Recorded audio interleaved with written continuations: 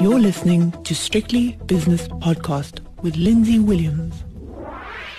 The JSE has opened its doors for what is the first day of a shortened trading week because of the Youth Day holiday tomorrow in the Republic of South Africa. With me for the opening on a Monday morning is Nick Kunze from Sanlam Private Wealth. And around about midnight, as I always do, as a sicko, have a look at the S&P, how it opens, and just sort of try and get an idea of the feeling. It was down about 1%, and then it went down to about 1.4% fairly quickly, and I went to bed thinking, no, it'll just claw its way back. But has it clawed its way back? Not a bit of it. And this thing is down, nearly 3% now? Yeah, Lindsay, good morning. Good morning from a chilly Johannesburg, and I guess a chilly feel in the markets about it too. We have, as you said, a shortened trading week, but this morning, if anyone thought that the brief bounce we had on Friday night was anything to go by, that's long been forgotten. There's been stories of an increase of cases, that is coronavirus cases, obviously, infections rising in the US and China. It looks like there's another part of China they're trying to quarantine as well, and I saw a number about the number of cases that have spiked over the US. 22 odd states, all increasing in numbers. And then this morning, I guess the cherry on top, some really sort of manufacturing numbers out of China that missed. I just get that feeling that maybe that sell-off we saw on Thursday is maybe the pretext of things to come. And this week, we can chat about it later, but this week is a crucial week for the markets. Yes, it is a crucial week for the markets, actually. And I wouldn't like to be going into a day off on Tuesday, on the JSE anyway, long of the market, because it does have a sort of ominous feel about it. And as we were saying off air just a few moments ago, it's all about timing. It was as plain as the nose on your face that this was going to happen because of the lax attitude and the probably pressure from business groups on certain politicians, and also the people just getting fed up and starting to break the rules. So they said, OK, we'll relax the rules so you don't have to break them. European countries opening their borders today, 9 of them, Belgium just around the corner from me, etc. And it just seems a little bit premature. I don't think people are taking it quite seriously enough. And other people will say, well, there's got to be some collateral damage, so let's get on with it so we can get the economy going. I'm not so sure. There's arguments on both sides. There's arguments on both sides, and I mean this debate relative to the amount of fatalities out of this virus, whether to how many people are going to be affected by poverty or a rising inequality, I don't know. And of course, once again, the conversation whether it's going to be this V-shaped recovery and L-shaped recovery and all the rest of it, we don't know. But again, I think this week is going to be a very interesting week because we've got this massive gap. I call it a gap anyway, between, I guess, this froth in the stock market and the gloom of the stricken economy. I mean, it was only last week we had the Fed and Congress. Mr. Powell sounding extremely downbeat on the forecast for the economy and how long it's going to take to recover. And on the one side of it, you've got stocks and retail investors piling into the market and the NASDAQ hitting 10,000 just on the Wednesday night.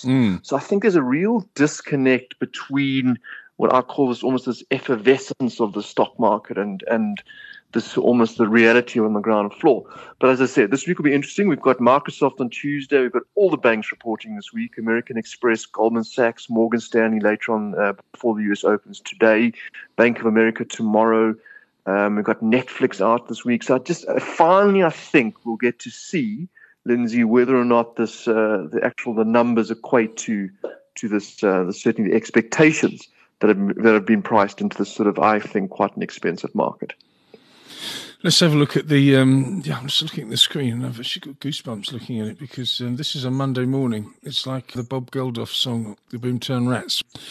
Okay, we've got the dollar rand at 17.28. We've got the British pound against the rand at 21.57, and we've got the euro rand at 19.42. So the rand under extreme pressure, 1.25% down against the US dollar and over 1% down against those other two currencies with the euro dollar. Dollar's a little bit firmer. It's 112.40. On to the Dow Jones, just going back to Friday, if I can. Dow Jones was up, wasn't it? Was that a 1.9% move? Yes, it was. Nearly 500 points. Though. 1.3% higher for the S&P and 1% up for the Nasdaq. But just to counteract that, the Dow Jones futures now down over 800 points, or more than 3%. So it's erased all of Friday's gains plus another 350, 360 points, something like that. The gold price is suffering as well. It's down $11.50 to $17.19 an ounce. Platinum is down $7.50 to $8.07. Where's palladium? Pretty much in line, down $9 currently, 1910 at 1,910.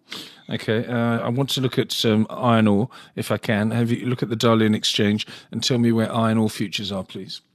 Okay, so iron ore futures, let's have a look here.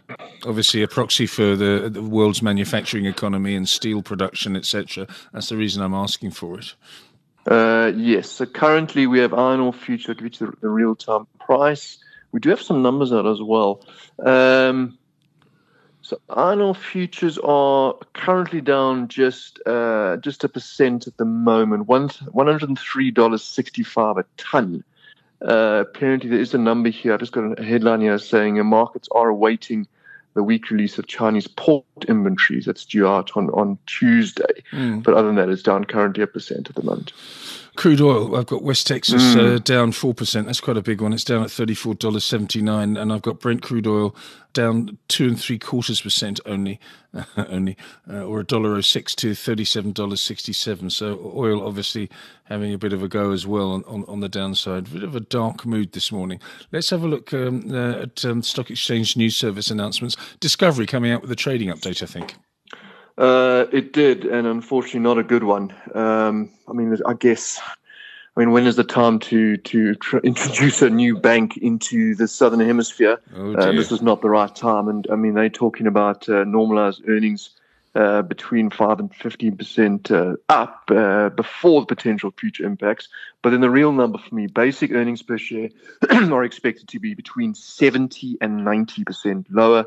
And I quote, due to the uncertain, the potential volatile conditions caused by the pandemic, once again, Discovery, the new addition to the no dividend club, will not be recommending the payment of ordinary dividends. So very somber, downbeat message for certainly one of our sort of highlighted, disruptive companies that have always looked at the brighter side of life. Those are big numbers, and as soon as they put up that fancy Google-style building in Santa, you knew what was going to happen, of course.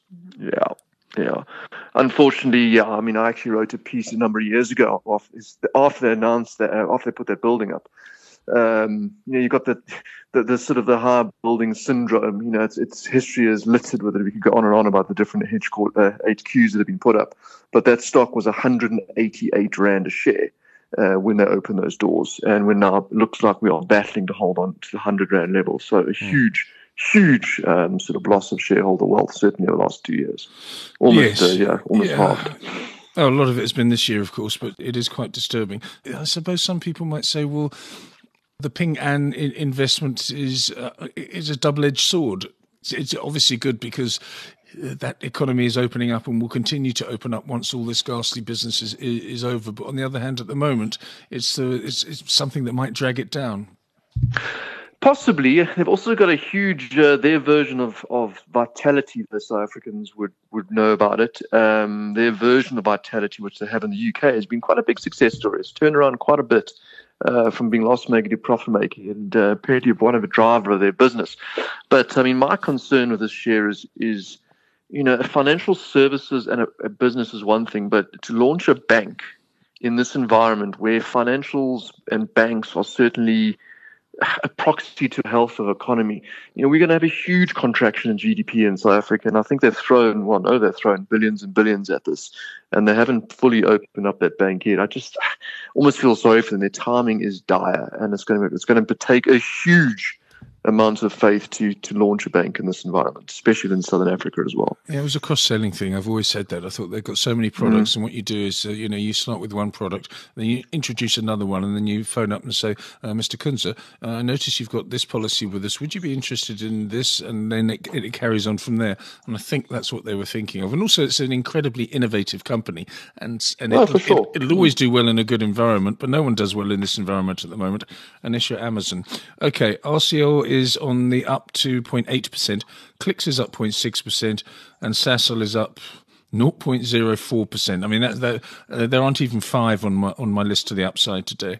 On the downside, I've got Foschini, or TFG rather, down nearly 6%. Mr. Price down 5 2/3%. Discovery, that we've just been speaking about, down 5.5%. Sibanye Stillwater down 5.25%, and Woolies is down 5.2%. So it's more or less all red this morning. More or less all red. There's a little bit Aspen Pharmacare, I guess, that sort of maybe almost that defensive nature coming through. That stock's up just 2% at the moment. Yeah, and then another, I don't know, I mean, African Rainbow Capital Investments, that's the investment arm of Mr. Motsepe, that's up 2.5%. But other than that, it really is a red day. And interesting to note on the downside, as you read them out, all the sort of retailers, consumer facing, as we've seen, I guess, almost a sympathy and down with potentially another lockdown that we're seeing with the viruses picking up around the world. Yeah, S&P is rallying. S&P futures rallying a little bit now. They were now down nearly 3% when we started this conversation. They're now only down 2.6%. So a little bit of buying coming in, probably as Europe starts to kick into gear. What are the JSE indices after 45 minutes of trading? Okay, as you said, you bounced a little bit off the lows, but we're still down 2.6%. Sorry, I'm just reading the S&Ps here. Hold on a second. On the JSE All Share, we are just off the lows. It's been down 3. We're down 2.88%. 52,092, the All Share, that key 52,000 level, and the top 40 down 3%, 1,400 points down. And we look at the different indices. Really, as you pointed out, hardly anything in the green. On the downside, telecommunications 0.4%, technology shares 2.25% down. Financials, I guess, leading us quite a bit lower. That index down 3%, and industrials having a tough session as well, 3.3%.